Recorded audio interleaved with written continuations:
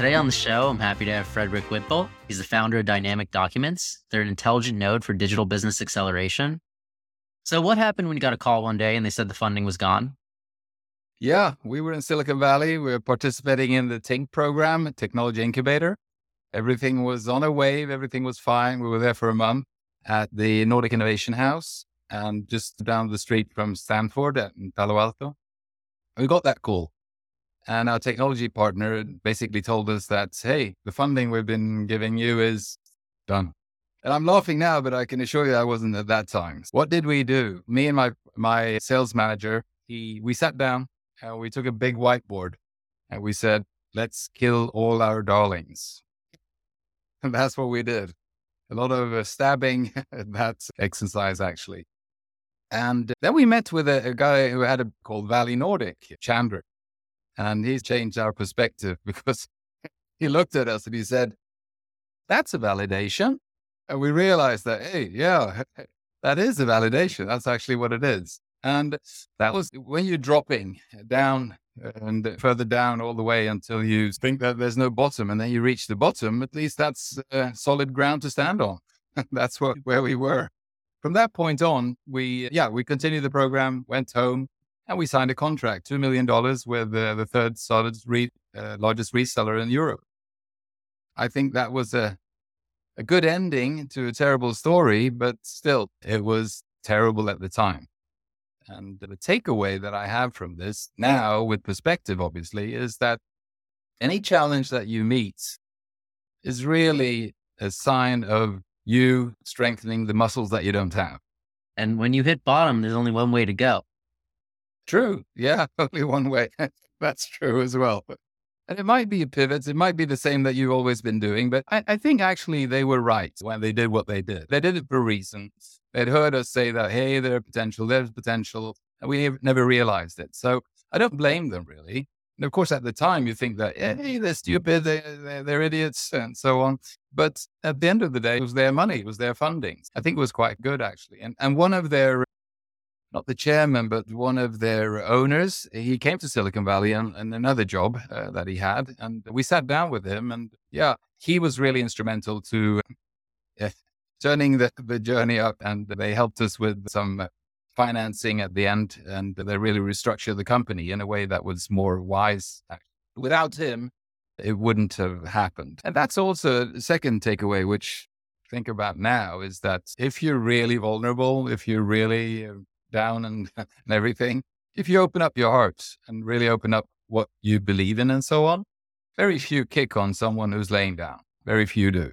So that authenticity seems to bring around the right types of people. Really good point. I haven't thought of it that way, but that's true, because we thought he was a really tough guy, which he was. But at the same time, when we were probably tough when he was tough. And when we weren't, he had a heart. Spot on, Chad. And now you're making another shift in the business. What I realized is that the business we have now is not scalable enough.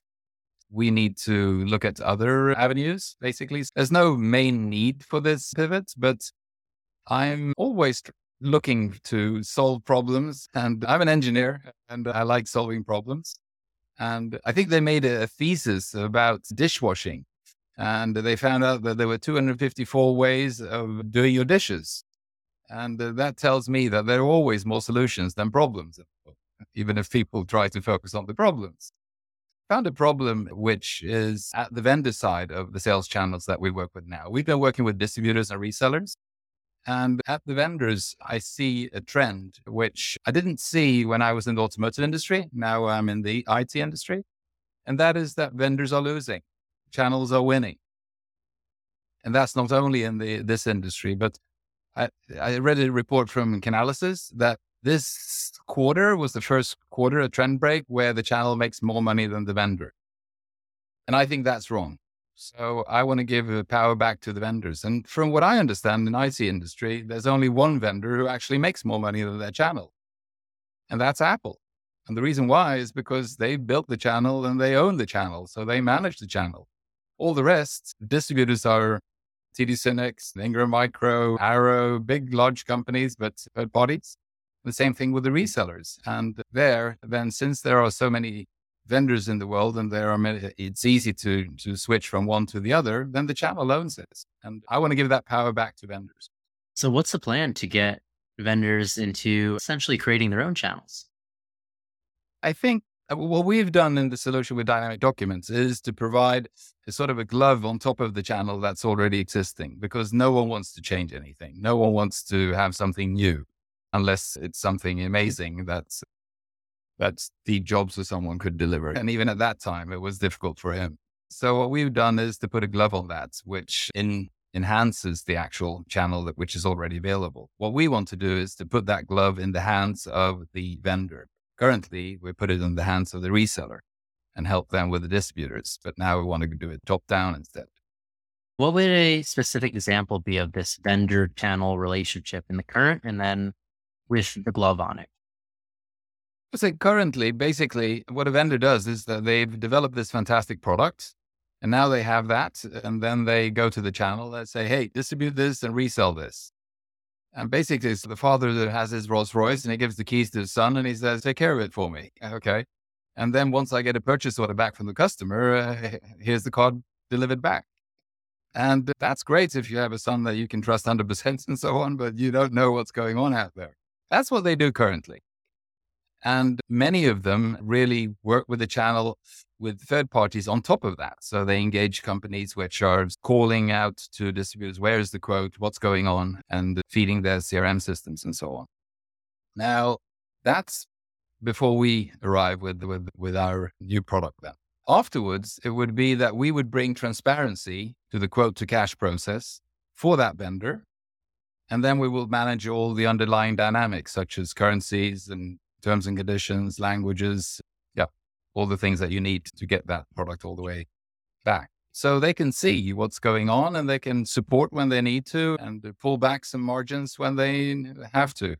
So like with the Apple example, let's say, if Apple hadn't created their own stores to distribute directly to the client, they would have been reliant on a distributor who then would have distributed them to retailers. And then you would have had all these layers in between. Yeah. And that's what you're saying here with all these providers.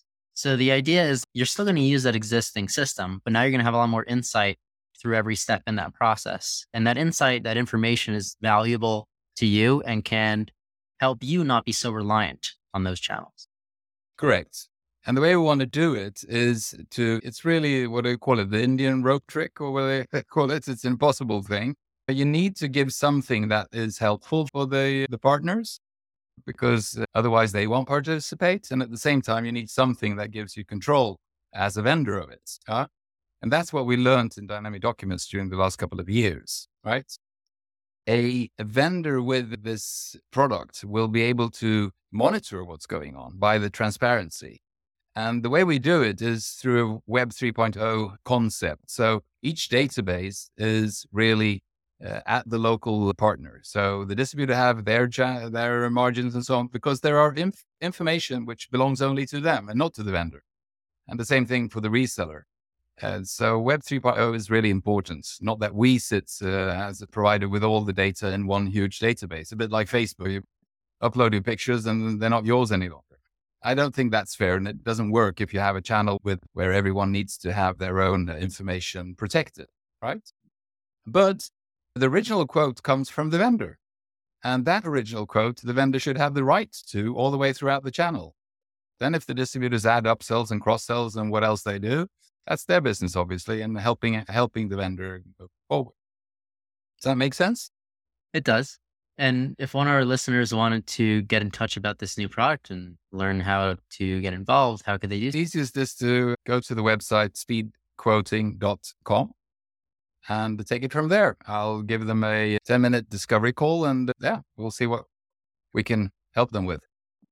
Okay, perfect. Well, you heard that, speedquoting.com. And thank you, Fredrik, for coming on the show, and everybody for listening to another episode of Failing to Success. Make sure to smash that subscribe button. I'm your host, Chad Kalecki, and we'll see you next time.